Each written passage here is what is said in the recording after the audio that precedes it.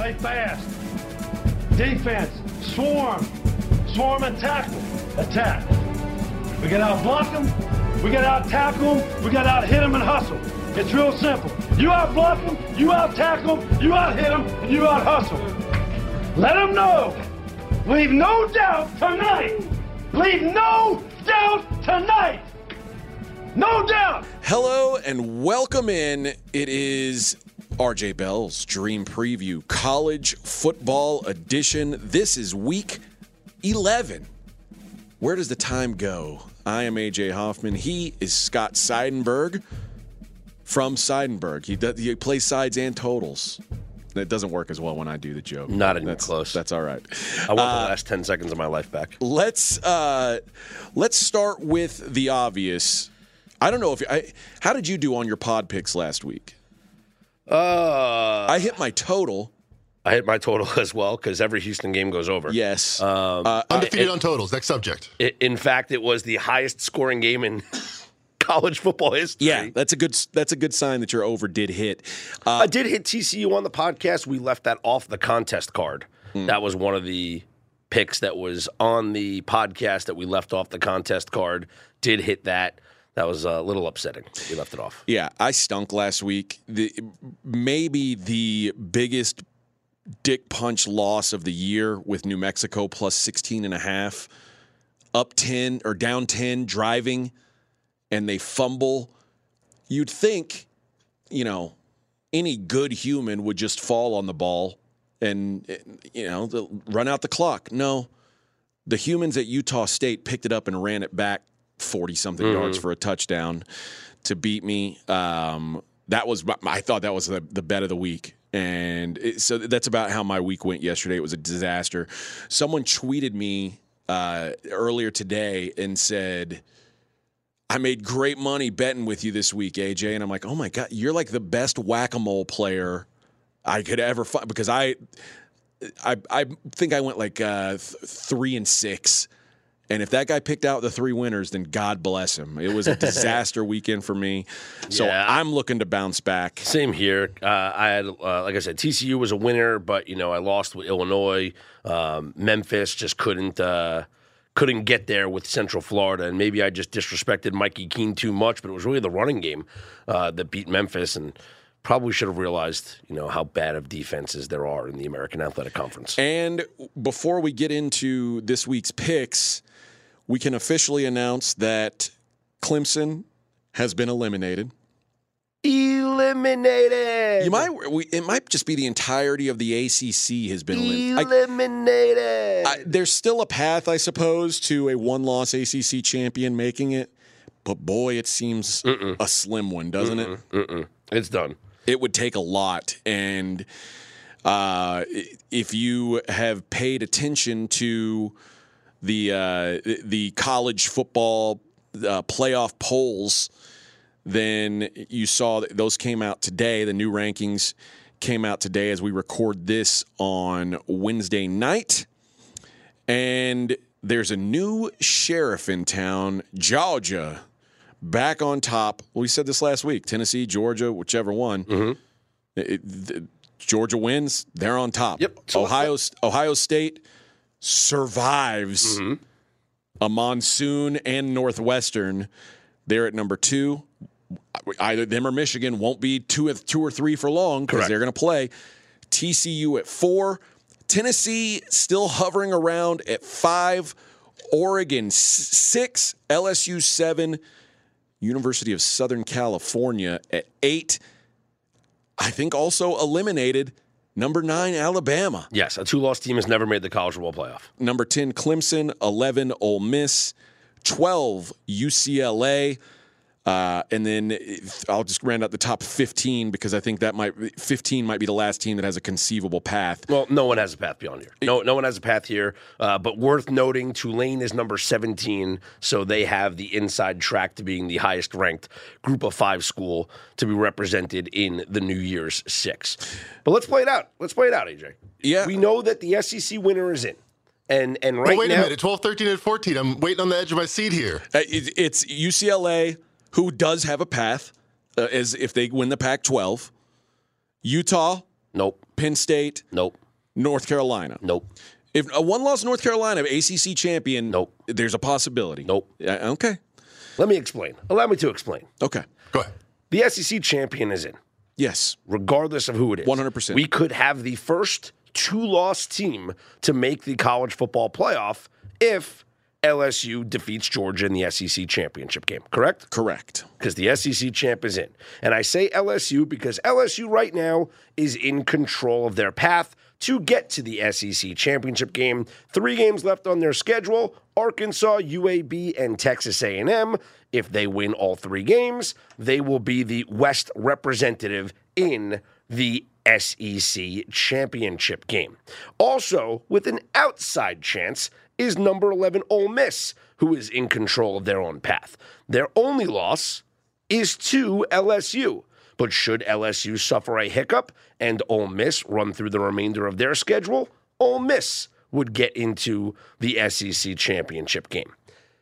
The winner of the SEC is in. If Georgia loses the SEC championship game, Georgia gets in, as long as they are undefeated once they get to that game. And right now, I think that's a safe bet. At Mississippi State, at Kentucky, home to Georgia Tech, the Bulldogs, the reigning champs, will go into the SEC championship game undefeated. Ohio State and Michigan will eliminate each other. One of those teams will win the Big Ten. That team is in the college football playoff. TCU, as long as they finish their season undefeated and win the the Big 12, they're in. Right now, they're number 4. They have Texas, Baylor, Iowa State, and then a rematch with one of those teams. Yeah. Could be Texas, could be Baylor, could be Kansas State, whoever, that they'll meet in the Big 12 championship game. If they win the Big 12 and they're undefeated, they're in. And then there's the Pac-12. A one-loss Pac-12 champion, whether it's Oregon, USC, or UCLA, one of those teams will be in the college football playoff over a one-loss ACC champion Clemson. Okay. Yeah. And especially over a one-loss ACC champion North Carolina. All right. Reason being, the ACC is not good. I agree. The Pac-12 now has Oregon at 6, USC at 8, UCLA at 12, Utah at 13. That's respect. And the only loss that the Oregon Ducks have was the first game of the season on a neutral site. Granted, Atlanta's not neutral. A neutral site to the reigning champion, undefeated, best team in the nation, the Georgia Bulldogs. Oregon, a game they were non-competitive in. Doesn't matter. In college football, it's better to lose early than to lose late. And you know what else college football hates? You lose the first game of the season, you win out, you're in. You know what else they hate? Rematches. Oh, you know what's going to be great for TV? Georgia versus Oregon. But how again. How many times do we see rematches in the final? Alabama against Georgia again. Those teams found a way, like they earned their way there. This is like you're going to choose to say, okay, we can either have one loss this or one loss this. We've already seen one of these teams get their heads kicked in by Georgia. Let's put them in anyway. But the committee has to judge the teams off of who they are now, not who they were back on whatever date that was. I think it was still August back then, right? So that's the job that the committee has. Yes, they can look at that game, but then they can say, well, Oregon has developed over the course of the season. They had an impressive win over UCLA. They would have, let's say they win this weekend against Washington, a win over number 25 Washington. They follow it up with a win over number 13 Utah, and then a win over USC in the Pac-12 championship game. Those are quality wins that you cannot deny this team a trip to the college football playoff. In fact, I'd place a bet on Oregon right now to be a national champion and just hedge out of it once they get to the playoffs. The problem is I don't know that Oregon wins that conference. I mean, I think that all those 3 teams at the top are all pretty even. I think any given Saturday, as they'd say, I can see one beating the other. UCLA's looked really good lately. Oregon, obviously has looked strong. USC looked incredible early in the season. So I don't know which one of those teams come out of there, but I think you're right. If somebody can win out in the Pac-12, they're in. Listen, if TCU wins out, there's no denying them at this point. They're ranked fourth. You can't leave out an undefeated Power 5 champion. You can't. Well, it hasn't happened yet. Can't leave them out. So we'll see. I agree. That said, I don't think TCU's nearly as good as this ranking says they are. So I guess we will find out. And Tennessee is the interesting case. Tennessee's very interesting. Because if Tennessee finishes up their season with 3 more wins, home to Missouri, at South Carolina, at Vanderbilt, they'll be 11-1 with their only loss at Georgia, which is probably the second best loss in the country besides Oregon's first loss to Georgia. I can tell you because that was a neutral site. This one was at actually losing. Yeah, it's a better loss losing at Athens because much harder to play there than a neutral site. So Tennessee's got the best loss in the country. Tennessee's path to the playoff: win all of their games, have TCU lose a game. They might not even have to. Have LSU lose a game. They don't even have. Well, they don't even have to. Tennessee is in. One of those teams has to lose. If Ohio State, Michigan's going to lose. One of them is going to lose. Okay, that's it. If LSU doesn't lose, that means they beat Georgia. Well, that's correct. Yeah, I was going to say they need Georgia to win out, and that's it. As long as Georgia wins out and they win out, they're in the college football playoff. Okay, so let's say this: Georgia wins out. Mm-hmm. The Big Ten champion is in. Yep. You say TCU doesn't need a loss, so TCU's in. So I'm saying TCU. Now, one loss, non-SEC champion Tennessee, or one loss Pac-12 champion Oregon.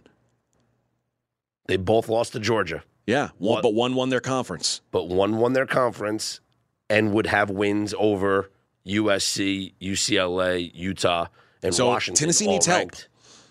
Wow, I think that would be the best case. But Tennessee also has a win over Alabama. It's true. Tennessee has the best. Tennessee might have the best win and the best loss. The win over Alabama and the loss to Georgia. Yeah, I think a good argument for it. I think an 11-1 Tennessee gets in. The problem is, though, is that you said it. They don't want rematches. So how do you make Georgia number 1 and Tennessee number 4? Especially because that wasn't a competitive game. So then do you bump up Tennessee to number 3? So now you've got to either have Tennessee or Oregon playing against a team that's already smacked them around. I don't know. Or unless they make Tennessee number 3, and then they'll be in the 2-3 game. Or you elevate like Ohio State or Michigan to number 1, which you could make a case for. Because Ohio State and Michigan playing each other 1 versus 2, or 2 versus 3, the winner of that game then wins the conference championship game. But whoever wins if Georgia wins the SEC championship, whoever's in the SEC West is better than whoever the Big Ten West representative is. Clearly. So I don't know. There's a lot to be hashed out, but that's where we stand for now. All right, enough speculation. Again, as we saw this week, teams will just knock themselves out of this thing. Happens all the time. Yeah, we don't need to project. We say it. We're going to say it every week. I hate the idea of an expanded playoff because we don't need it. Teams are eliminating each other. They'll just keep kicking themselves right out of the picture like Alabama and Clemson did this week. All right, let's get it. We are now at 500 in this contest. We are not winning this contest. That is official. My goal now... Well, we can track down the other entries and just make sure they don't make their deadlines. People are starting to do that. Like some of the people who have just... Yeah, but I might just I get what you're picking up what you're putting down. My goal is to just finish as strong as we can and hopefully be respectable when this thing's all said and done. But let's jump into this week. I will give you honors. Where are you going with your first pick of our 8? I'm going to go with Coastal Carolina. This is a very AJ pick. It is a very AJ pick. The Chanticleers are playing at home, Conway, South Carolina. They're playing at home, and it's a primetime game. By the way, Coastal -7.5, the line. Against Southern Miss. For those who didn't watch last week's college football scoreboard, Southern Miss lost to Georgia State at home 42-14. Oh, I'm aware. I was on Southern Miss.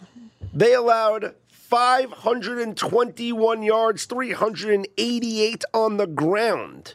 Now they have to go on the road in prime time to play a team that beat that Georgia State team 41-24.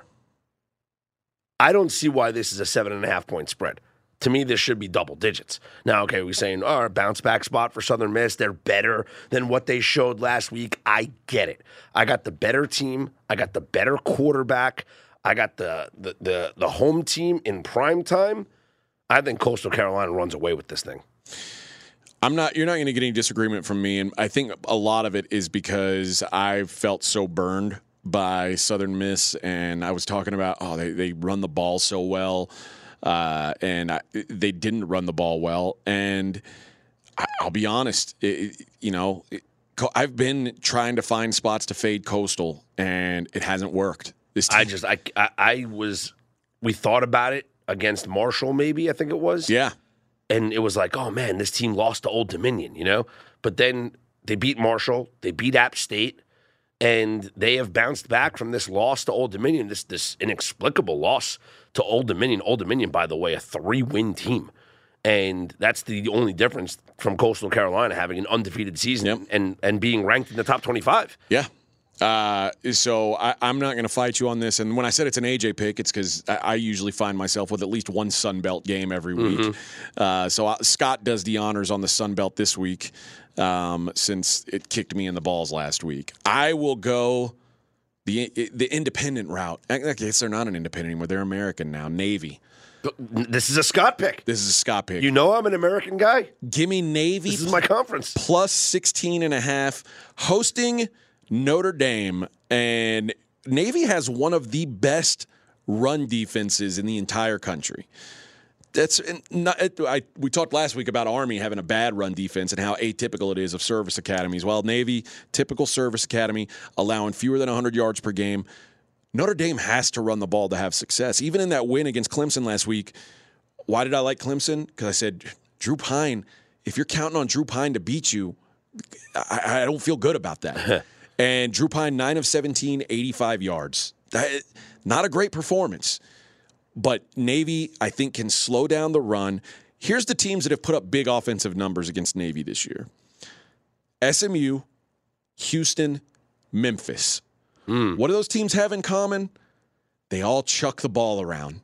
Notre Dame is not going to be chucking the ball around. Navy can't keep up. If you've got a high-powered offense, Navy's not going to keep up with the Wake Forests or the North Carolinas of the world. You put in there a slog, a grinder team like Notre Dame, I think Navy can hang. This game's totaled at 41. 41. Notre Dame's coming off the biggest win of the season. They're playing in an early window game. Everything's lined up here for the mids to keep this in striking range. So Navy plus 16.5 will kick off my card. All right, I'm going to go to the SEC. And it just means more. It does. And I'm going to go with Ole Miss, the Rebels. And I'm going to take the points. They're playing Alabama. Yeah, I'm going to take the points at home against Alabama. Ole Miss plus 12 against the Tide. Now, I am a big fan of I don't know maybe we'll see if you're going to do it. I'm a big fan of kicking a team when they're down. Oh, yeah. In general, life in general, I'm a big fan of kicking people when they're down. Well, just step on their throats and kill them. Like, you don't want to let them get another breath in. Alabama's down. Sure. They're dying. Ole Miss has a chance now to step on their throats. This is the first time in the Alabama players' career that they will be playing a game without a chance to go to the college football playoff. Wow. Think about that. Yeah. Right? Because they've been in they had a chance every year, right? Past couple of years. No doubt. Now they're 7-2. They are not in control of their own path. Even if they win out, they're not in control of their own path to get to the SEC championship game. 2-loss team. They're not going to get into the college football playoff. So, how do they respond? The motivation every year for these players is to win a national championship and go to the NFL. Now you got Nick Saban who's, he's rough. He's rough to play for. He's not. Yes, he's a great coach. He's an incredible motivator. He's a great teacher, and he gets players ready for the next level. But when you don't have that goal in front of you, how does that play with these kids? That's my concern. And so it's these kids coming to the meeting room this week, coming into practice this week. Saban's getting on them for the loss. What are they playing for? A trip to the, what? A glorified bowl game? Gator Bowl. But a bowl game in which half the team is going to sit out? Yeah. What are they playing for? And now they have to go on the road to Oxford, where Ole Miss, they think they still have a chance to get to the SEC championship game. They think they got a chance to get to the college football playoff. I think this is a good spot for Ole Miss here at home, taking double-digit points to really kick an Alabama team while they're down. Plus, we can go over all the stats if you want. The thing that impresses me the most about Ole Miss, their offensive line is incredible. They have only allowed 7 sacks this entire season. No one gets pressure in the backfield against Ole Miss. That's the 4th fewest sacks allowed in the country. That's what I love about this Ole Miss team. They'll be able to run the ball. They'll be able to control time of possession. They'll be able to throw. And Alabama has shown that they can be beat. And Lane Kiffin is looking at the 52 points that Tennessee put up. He's looking at the 32 points that LSU put up. He's looking at the plays in which LSU scored, in which Tennessee scored. And you better believe he's devising up something to put up points here on Alabama. Here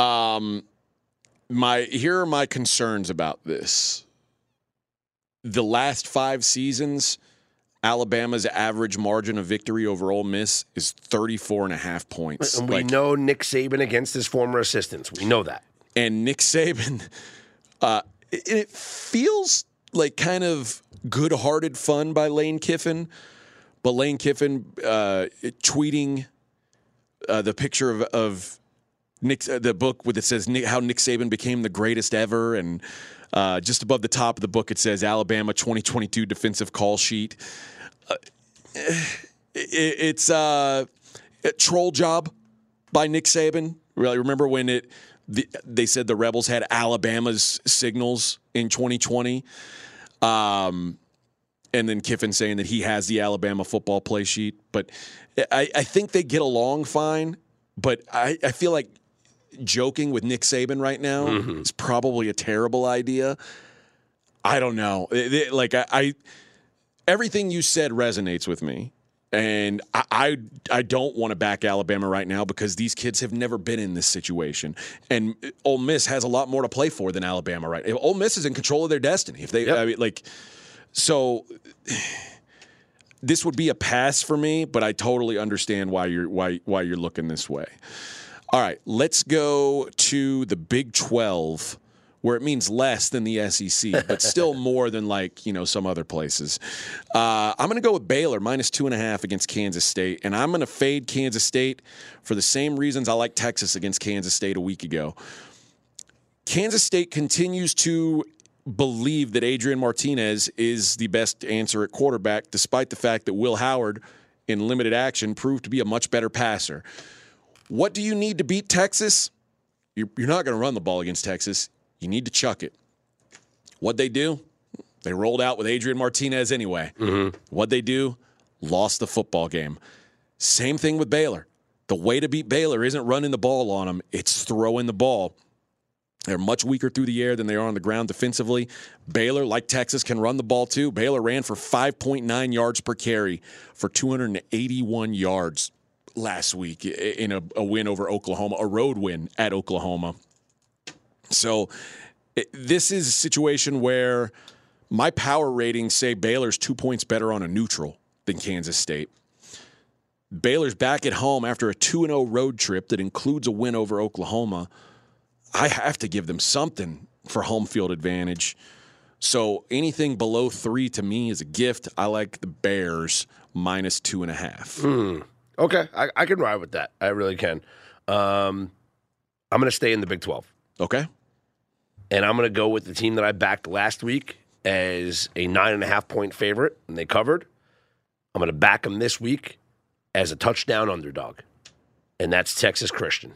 All right. TCU, the number 4 team in the nation. If you're really frilling, froggy leap. That's what they say. That's what the kids say. Got a little horned frog in my throat lately. Yeah.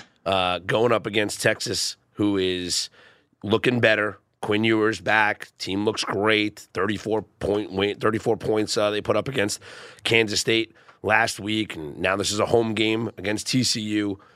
This TCU offense is just built different. They are the 3rd best scoring offense in college football. They put up a boatload of points, 43 points per game, 508 yards of offense per game they generate. And to me, I'm going to go a little conspiracy theory here. This is like half kidding, though. I don't really believe this. I'm saying this as like a joke. But like, the Big 12 finally has a chance. Get a team to the college football playoff, undefeated. Maybe the refs sway their way a little bit, No, I'm kidding. But in all seriousness, I think this is a back and forth shootout affair. I think both teams are going to score. The total in this game is 65. We have 2 offenses that are capable of moving the football down the field. We have 2 defenses that let up almost 400 yards of offense per game in both Texas defense and TCU's defense. I think Sonny Dykes has a lot on the line here. He's got a lot of ties to Texas. This game means something to him. And I just wouldn't be surprised if this game comes down to the team that has the football last and it being a 45-40 type game, a game that's played well over the 65 total. In a game that I think goes back and forth, you're going to give me a touchdown, I'm going to take a touchdown. If Texas was +7 in this game, I would take Texas. That's how I feel about this game. I think this game is much closer than the spread indicates, and so it's not that I love TCU more than I love Texas. I just don't think this game is a 7-point spread. I think this is a little disrespectful to TCU. Well, listen, TCU keeps running into situations where they are finding teams on their second quarterbacks. TCU's we don't have a luck factor worked out here for college football, but if they did, TCU would be the luckiest team in the entire world so far this year. My thought was, though, this game was probably going to be Texas -4. I thought Texas -3. I thought it was home field, and that's it. Yeah. Here's what I do think. It feels like Gary Patterson, having him on your sidelines, him knowing these players, goes a long way. Come on. I mean, he recruited this whole team. This is a completely different offensive scheme now. Sure. With Sonny Dykes running the show. And Max Duggan looks like a completely different quarterback in this system. He does. I have been looking to fade TCU because I think they're frauds. But the fact that this number kept going up and is now a full touchdown, I can't play Texas at 7. The only way to look here to me is TCU catching points. Like I said, I honestly had this game lined up as a field goal game. I gave Texas the home field advantage, and I probably gave them maybe a little bit more than what home field is probably worth. But that's it. I don't think these teams are that different from each other. I don't get why this line is a touchdown. I think this game comes down to whoever has the football last, and I think it's decided by a field goal. I think it's fair. I think it's fair what you're saying, so you won't get any pushback from me. All right, let's go to, I talked about them earlier, the UConn Huskies. Dumpster diving, baby. Although, I don't know. I dumpster dive with New Mexico last week, and it's made me a little gun-shy. I think we need to admit, though, UConn's not total garbage here. They are 5-5. They are 1 win away from bowl eligibility for the first time since 2015. Jim Moore has got the offense playing really well. They now have a 4-1 record at home. The lone loss coming to Syracuse. That includes wins over Boston College and Fresno. Now you bring in Liberty, who's riding high. They're sitting at Liberty. 8-1. despite juggling quarterbacks all season, they've had injuries all season. This is a terrible spot for Liberty. They're coming off what Hugh Freeze just called the biggest win since he's been with the program last week against Arkansas. On deck, Virginia Tech. Mm-hmm. Liberty plays 3 games against Power 5 teams all season long. They lost by 1 to Wake Forest early in the season. They just beat Arkansas in the biggest win since Hugh Freeze has been at Liberty. They have their 3rd Power 5 game on deck. And stuck in between is a trip to Storrs, Connecticut against a team that hasn't been bowling since 2015. This feels like the letdown spot of letdown spot. I don't know. Liberty has been great as a dog, 4-0 ATS as an underdog this year. As a favorite, 1-4 ATS. As a double-digit favorite, 0-3 ATS. Remember, they beat Gardner-Webb by 1 point, an FCS school, by 1 point. They play down to their competition. I think that happens here. I think UConn is fighting for that bowl game. I think Liberty is taking a natural letdown spot here. 14.5 too many at home. Gimme the Huskies. Liberty bibbity. Liberty bibbity. All right, I'm going to go to the Pac-12, and I am going to take the points with the Washington Huskies against the Oregon Ducks. You know why? Because if a Husky got in a fight with a duck, the Husky would win. It's as simple as that. I think I agree with that. End of handicap. Washington is right now let's just say both offenses can light up the scoreboard. Oregon's the number 3 scoring offense in the country. Washington is number 13. But what impresses me the most about Washington, and we saw it in that game last week in the horrific wind conditions up in Seattle against Oregon State, they convert 3rd downs better than anybody in the country. Actually, better than everybody except for Minnesota. Washington is the 2nd best team in the country in 3rd down conversions. When they put the ball in Michael Penix's hands, and he just makes it happen. They need to march down the field to get a game-winning field goal. 3rd and 4, it doesn't matter. Shotgun snap, Penix to the flat, gets his running back, 1st down. You look at both of these teams, and I love the Oregon offensive line. I talk about Ole Miss not allowing any sacks. Oregon has the best offensive line in the country. They've only allowed 1 sack all season. So I'm not saying that Washington's going to get after Bo Nix here and they're going to create havoc and turnovers and whatever. What I am saying is that I trust Michael Penix to keep Washington in the game. A team that scores as much as they do, a team that passes as much as they do. It's the number 1 passing team in the nation, right? You have an Oregon passing defense that allows 276 yards per game, and Washington passes for 370 yards per game. This being double digits, being 2 touchdowns, is just too much in this game. I honestly, I don't want to pick against Oregon. I think they are the best team in this conference. I think Oregon has the best chance out of the Pac-12 to go to the college football playoff. This game being in Eugene is everything. Primetime game in Eugene, incredible atmosphere. But it's also going to be Pac-12 after dark. And what do we see in these Pac-12 after dark games? It's going to go into overtime. This game's going to end at like 2 o'clock in the morning Eastern time. No, seriously though, I think this is a competitive game. And it's not lined up as a competitive game. Similar to the way that I think that TCU Texas should be lined much closer than it is, I think Oregon Washington should be lined much closer than it is. I'm backing the Huskies here to keep this thing within single digits. I like that as well. I do think that crazy things happen out on those late night West Coast games, so I could see that being the case. And I think Washington can score with anybody as long as there's not weather. Don't give me any weather there. But even last week, we saw Michael Penix he was fine. I mean, he was. Look, they were cautious at times, but he was able to use the short passing game. 3rd and 10 from midfield, he gets a 1st down. Like I said, they trust him. They were 11 of 18 on 3rd down last week. I'm going to stay in the Pac-12 for my last pick, and I'm going with a favorite here. UCLA minus 19.5 hosting Arizona. And UCLA finds himself, like Oregon, like USC, in the playoff mix.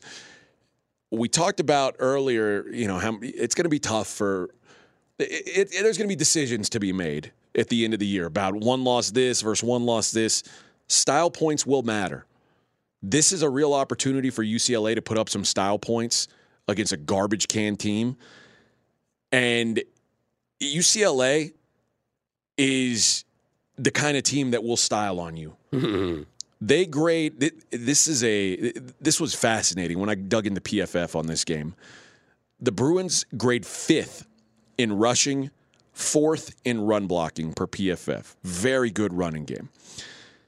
The bottom 4 teams in the country in PFF's run defense metric all play in the Pac-12. Colorado, Stanford, Cal, and you guessed it, Arizona. Mm-hmm. Against Colorado and Stanford, UCLA dominated. They covered their double-digit spreads by over a touchdown a game. They have Cal in the last game of the season. I won't say let's look ahead to that because there is a USC game sandwiched in there that's probably pretty important to UCLA. But against their last 2 games against top 5 PFF rushing teams, Arizona gave up 7.9 yards per carry to Oregon and 9.1 yards per carry to Cal. So they've faced some elite rushing offenses, and guess what they did? Nothing. Mm-hmm. Arizona has 0 to play for right now. They're coming off a game at altitude in Utah where they just got their pants pulled down and smacked around. They want to get this season over with. Arizona's covered 2 of the last 10 games against UCLA. They are not built to do it this year. I think DTR, Dorian Thompson-Robinson, I think he has a day. And I think UCLA dominates this football game. What do you think? They're going to have to. Style points are going to have to matter. And, for them, they can look at USC playing a much closer game than they should have against this Arizona team. Yep. They can look at Washington, who played a much closer game than they should have against this Arizona team. And the team that they're looking up at, Oregon, smashed them. Who smashed them. Yep. So if you want to be on the level of Oregon, if you think that you can, run through your schedule and be this one-loss team going to the Pac-12 championship game to play against Oregon, style points are going to matter. The only concern I have is this a trap game with the look ahead to USC? I don't know that you can have a trap game if you're got a chance to be in the playoffs. That feels like early in the season I could see it. Right now, all these teams are thinking about I've got to win every game. Mm-hmm. This isn't a situation where we could get to bowl eligibility, but this is we've got a rivalry game next week. We've got a chance to be in the national title mix still. Yep. You take every game seriously is my, and also Dorian Thompson-Robinson is starting to get some real dark horse Heisman buzz. And I don't think it's absurd either. When you really look at what UCLA's done, when you look at what he has done, he's better than I would have thought he'd been. The one thing that holds USC back or UCLA back from these other schools that are going to be in the discussion at the end of it, UCLA has not played a strong non-conference schedule. So they, like I said, style points matter to them more than anybody because they don't have that big non-conference win or really even a big non-conference game that people are going to look at and go, ooh, that's where they really push themselves. They need to style on these teams. Speaking of Heisman, is there a dark horse that you would throw some money on right now? C.J. Stroud's the favorite, but is there anybody that you would throw some money on now? Stetson Bennett. Okay, he's 10-1. I mean, it makes sense. C.J. Stroud looked terrible last week. It's not the first game that he's looked bad this year. Mm-hmm. If C.J. Stroud loses to Michigan, C.J. Stroud's not winning the Heisman. I think that's period. If you like Michigan, I think you could look at Blake Corum. It's plus 750. So I really think you may have a better shot. A money line bet will pay less than a Heisman pick on Blake Corum or C.J. Stroud, but. I don't think it's going to be C.J. Stroud, to be honest. I think that it's going to be opened up, and I really think by the time it's said and done, Stetson Bennett, He's not sexy. He's not flashy, but he just won a national championship. He's about to have an undefeated season. What he did, I mean, he looked great against Tennessee. Like, Hendon Hooker was supposed to be the guy that was supposed to be his Heisman game. Yeah. Why not Stetson Bennett? Can I give you a long shot? Max Duggan. If you think 40-1. If you think TCU runs the table, Max Duggan makes a lot of sense. He's thrown 24 touchdowns to just 2 interceptions this year. If I didn't think that TCU was going to lose this weekend, which I do, I would say that's a good call. But I think once they lose a game, a Heisman from TCU is just it's almost like it would take wizard. Although Robert Griffin III won from Baylor, and that was before Baylor was like a consistent power in college football. Baylor was like just recovering from being awful Baylor. And LaDainian Tomlinson finished 4th in the voting. I think that was his highest. Where is, and this one is probably the most famous TCU. Where's Drake May? That's another one I thought of. Drake May is 14-1. Drake May leads the nation with 31 passing touchdowns to just 3 interceptions. He was 25-1 last week. Oh, man. So cut in half. Think about, Drake May is better than Sam Howell, who 2 years ago, I know, it's considered the number 1 overall. People thought Sam Howell was going to be the number 1 pick. Yeah. Drake May is better than him already. Yeah. Drake May is super good, man. And also, Drake May doesn't have the talent around him that Sam Howell did. Sam Howell had NFL caliber running backs, NFL caliber wide receivers. And no disrespect to the players on UNC now who could obviously be NFL players, but I mean, we're talking about everyone was talking about all the North Carolina skill position players. Oh, Hendon Hooker a week ago was minus 110. Is that right, McKenzie? Yep. Oof. Lost. Yeah, I think he's out of the mix. Because, I mean, it wasn't only a loss. He looked like he didn't belong on the field. Like, he was rattled. He didn't know what was going on. He was confused. It was a bad look. Bo Nix at 8-1 was 25-1 a week ago. Oof. The lines move fast. So who's going to win it? If not C.J. Stroud, the favorite at plus 180. I'm going to stick with Stetson Bennett. I see an argument for Drake May, but I want nothing to do with C.J. Stroud. So Drake, like I said, Field bet would be nice. Drake May leads the nation with 31 touchdown passes, just 3 interceptions. Leading the nation in passing yardage is Michael Penix. He's nowhere on this list, but he has 23 passing touchdowns to just 5 interceptions. I think you have to have the C.J. Stroud, though, 29 touchdowns, 4 picks. Funny, Jaden Daniels, who wasn't even on the board a week ago, now 16-1. Bo Nix has 22 touchdowns to 5 interceptions. Think about Bo Nix. Bo Nix, another guy who just passing though, was kind of a forgotten guy. Like it almost felt like he was down transferring from Ole Miss to Oregon. Yeah, Bo Nix also. I'm saying Bo Nix also has rushing touchdowns as well. Yeah, so he's having a really good season there. But you're right. Everyone thought that he was. I think it was the best move for him. Change the scenery, get out of his father's shadow, right? He was expected to be the second coming there at Auburn, and I think it was a great move for him. I think I said Ole Miss. Yeah. Go all the way across the country and just get as far away as you can. And thank God, because he figured out early, Brian Harsin ain't the guy here. Yeah, he knew. Yeah, I'm out. Good call. All right, you know who's third in the nation in passing touchdowns? With 28. He also has 11 interceptions, but the third in the nation with 28 passing touchdowns. Who? Austin Ani from North Texas. No joke. You know he's 29 years old? I did know that. And I remember at the beginning of the season, North Texas, there were like 4 guys that were in the quarterback discussion, and I was like, one of these guys is almost 30. He's not, and he is not the oldest college football player right now active. Remember Tom Hutton, the punter for Oklahoma State, is 32. You remember Necessary Roughness? Yeah, of course. And the quarterback was like, I don't even remember how old he was. It was for the Texas State Armadillos. It was Scott Bakula. Yeah, but how old was he supposed to be in that movie? I know he was older in real life than he was in the movie, but in the movie, I want to say he was like in his 30s. So this is like the real life version of that. And they were the Mean Green, or it was basically supposed to be. It was the Texas State Armadillos, which might as well have been the North Texas Mean Green. That's what they were. Yeah, that was much. before Texas State was Texas State. It was Southwest Texas, which is where my dad played college football. In fact. Oh wow! And now is Texas State, although they're not the Armadillos, which I think would have been a really good move. Bobcats, okay. Armadillos would have been Texas funnier. State Bobcats, by the way, is the TCU from Friday Night Lights. So there you go. Yeah. Yep.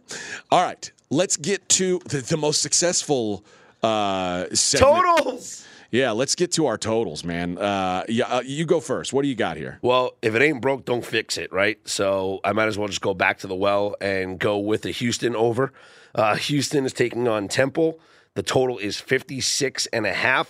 Last week, Houston and SMU, 77-63. That was the highest scoring game in college Unreal. football. My one fear is that Temple doesn't really score much, but last week, Temple, who only averages like 19, 20 points per game, put up 54 points on South Florida. South Florida put up 27 points on Houston.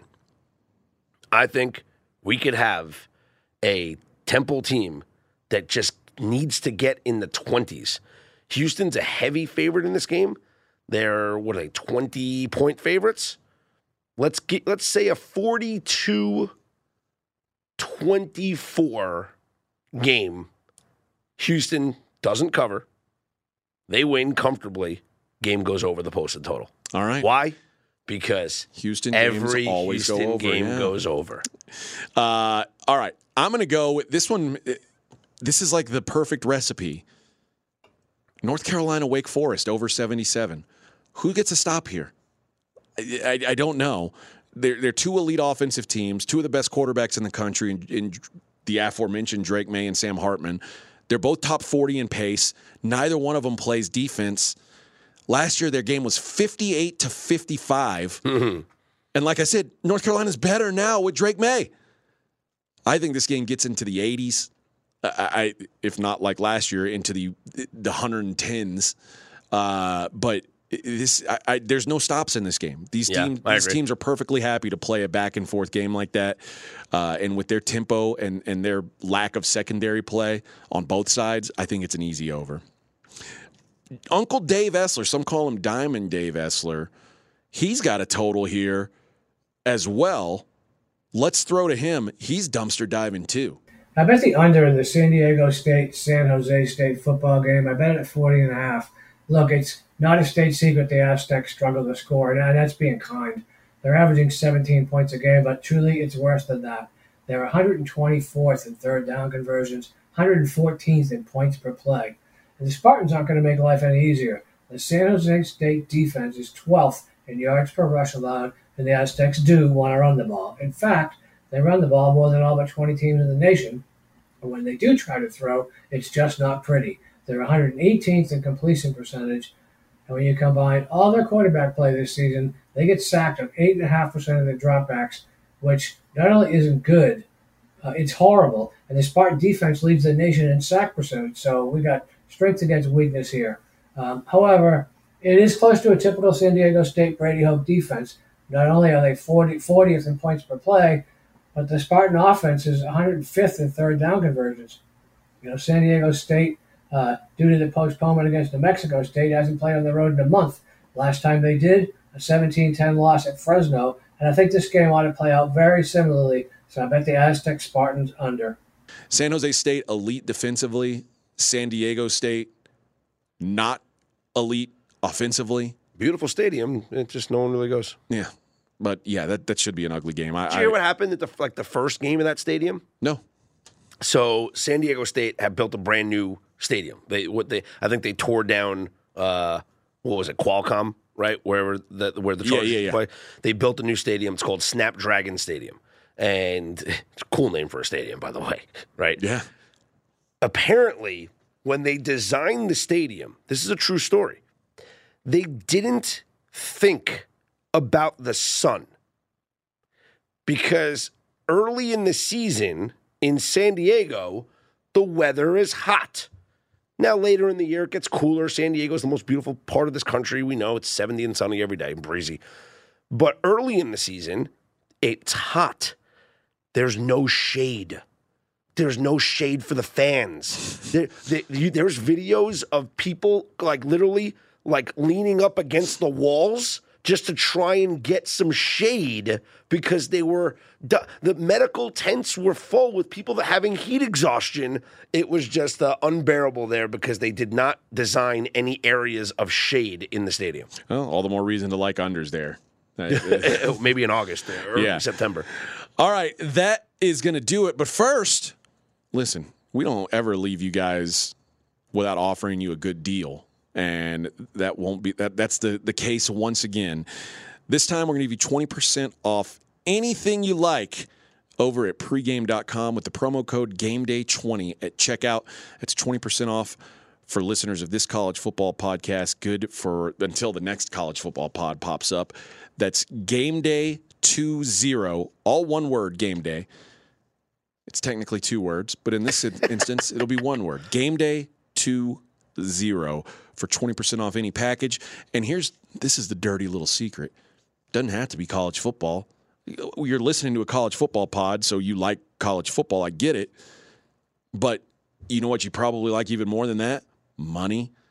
Scott, betting hockey has been money. You can get 20% off his season-long NHL package with that promo code. You know what else been money? Mackenzie, betting NBA. Yeah. 20% off his NBA package. Mackenzie, are you okay if someone buys your NBA package but gets 20% off? Yeah, that's cool. You'll feel all right about that, even if they pay 20% less than the average Joe? Nice guy. Absolutely. Okay. And, of course, college basketball season is underway as well. I have a season-long package up for that. But whatever you like, 20% off with the promo code GameDay20 at pregame.com. We appreciate you guys listening, even through the bad weeks like last week. Last week was a rough one. I'm not going to lie. I took that one on the chin. But we've had some good ones. We appreciate hearing from you guys when we have the good ones, too. It's funny that Twitter is a lot more wild when you have a bad week than a good one. When you have a good week, it's like, hey, man, nice job on that over. Yeah. You have a bad week, hide your wife, hide your kids. It's bad. But either way, we love you guys anyway. Thanks to Mackenzie for doing his fine work, and we will talk to you guys next week. Swarm and tackle. Attack. We got to out-block them. We got to out-tackle them. We got to out-hit them and hustle. It's real simple. You out-block them, you out-tackle them, you out-hit them, and you out-hustle. Let them know. Leave no doubt tonight. Leave no doubt tonight. No doubt.